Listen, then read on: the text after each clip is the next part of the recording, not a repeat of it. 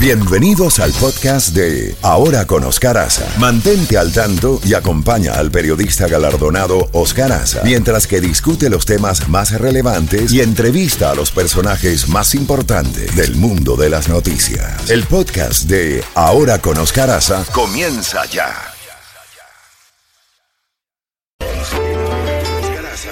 Contacto directo con Jacobo Goldstein.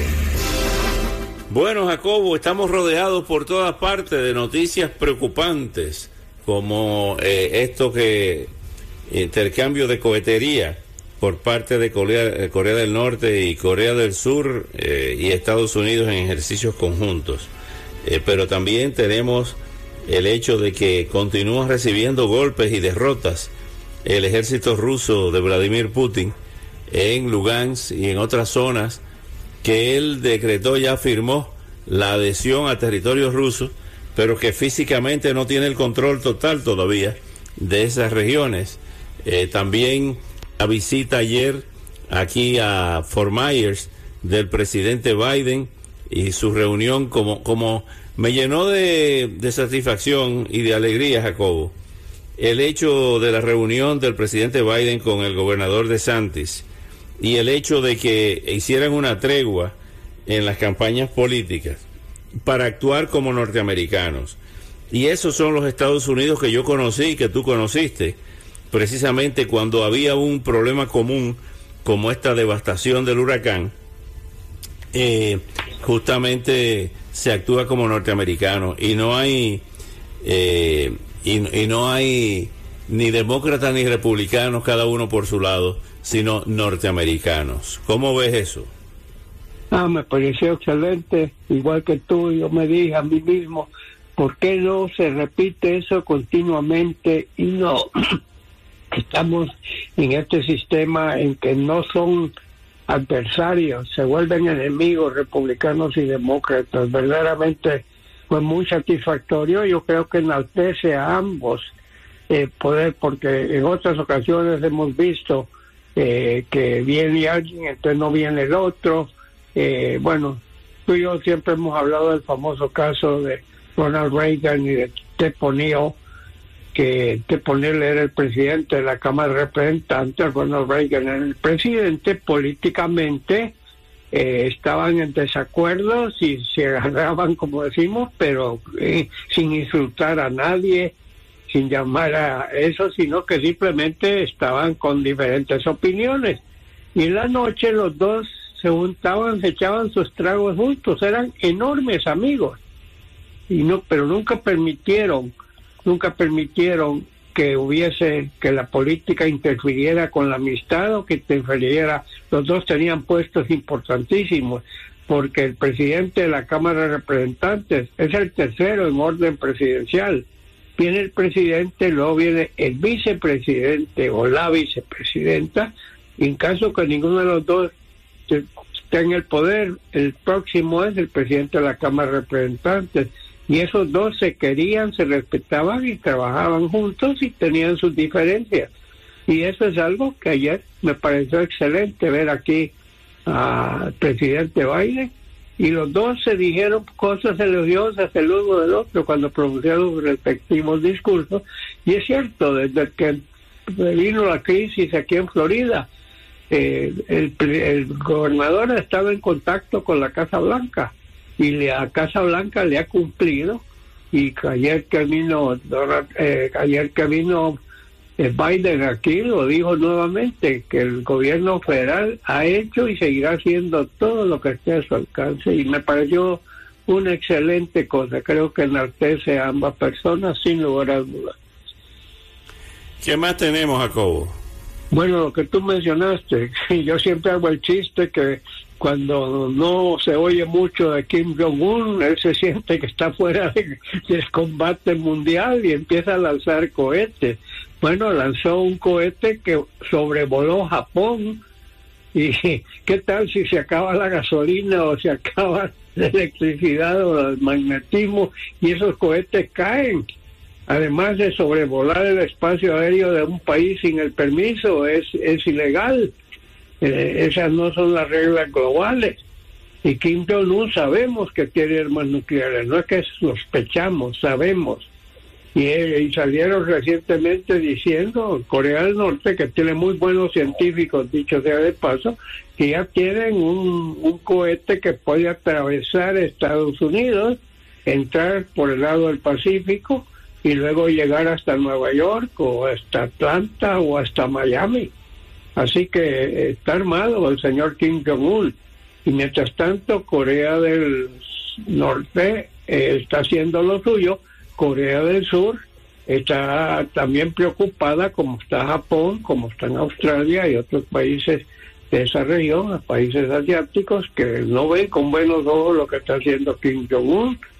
Lo que pasa es que Kim Jong-un hasta el momento no ha cometido no ha habido alguna falla o algún desliz, pero eso puede pasar en cualquier momento. Así que por un momento parecía que había un acercamiento entre Estados Unidos y Corea del Norte, pero ese ya voló por la ventana, así que tenemos que esperar y ver. Por otra parte, lo que tú mencionas de Vladimir Putin, el hecho de que él declaró territorio suyo, más bien es territorio que él dice que es suyo, nunca ha sido suyo, él se apoderó ilegalmente de un territorio que es Ucrania.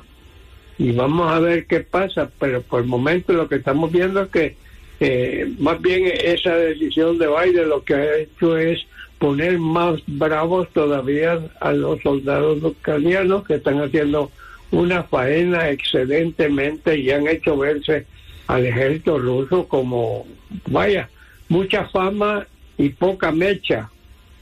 Así que vamos a ver qué va a pasar con esto, pero todavía existe el peligro que si se ve acorralado Vladimir Putin y si esto pone en peligro su presidencia, ya vimos que muchos de los oligarcas que eran sus aliados ya están refunfuñando, no les parece lo que está haciendo. Centenares de miles de rusos han salido porque no quieren ingresar al ejército para ir a pelear una guerra que ellos consideran que era innecesaria, que consideran que no vale la pena perder la vida por un proyecto porque le vino la santa gana a Vladimir Putin. Y vamos a ver qué pasa, pero hay que estar vigilantes. Si él se ve perdido y dice, bueno, tengo que usar mi último cartucho, puede tomar alguna acción, ya sea nuclear o química, armas químicas que pueden también. Así que es peligroso lo que está pasando en esa región. Justamente hablando de la OPEP y del petróleo, hubo ayer una decisión de reducir en 2 millones de barriles diarios la producción de la Organización de Países Exportadores de Petróleo. Eso pues va a hacer subir los precios del petróleo a nivel mundial, principalmente Europa, que es la que más depende de ese petróleo de Arabia Saudita y de esa zona del mundo, ¿no? Del tú sabes que siempre hay un conflicto. Este país es totalmente independiente en petróleo, pero hay ciertos petróleos que son considerados dañinos para la atmósfera. Y mucha gente dice, bueno, es cierto, eso es cierto, pero en estos momentos la crisis del petróleo es algo que debería de usarse, ese petróleo que podría ser sacado de la tierra y aumentar la producción de petróleo de Estados Unidos para sobreponerse a escasez de petróleo, porque con Rusia, bajo sanciones, y con Irán, con sus condiciones, que ahí tienes otro problema serio, que es Irán, que también tienen armas nucleares. Dicen que no las tienen, pero yo creo que ya las tienen. Y, o sea, es un mundo que está revuelto y hay que tener muchas precauciones, porque pueden brincar casos en todas partes. Hablando de cosas más agradables, parece que hay una oferta muy sólida para Messi de volver al Paris Saint-Germain. ¿Qué le parece? Perdón, al Barça.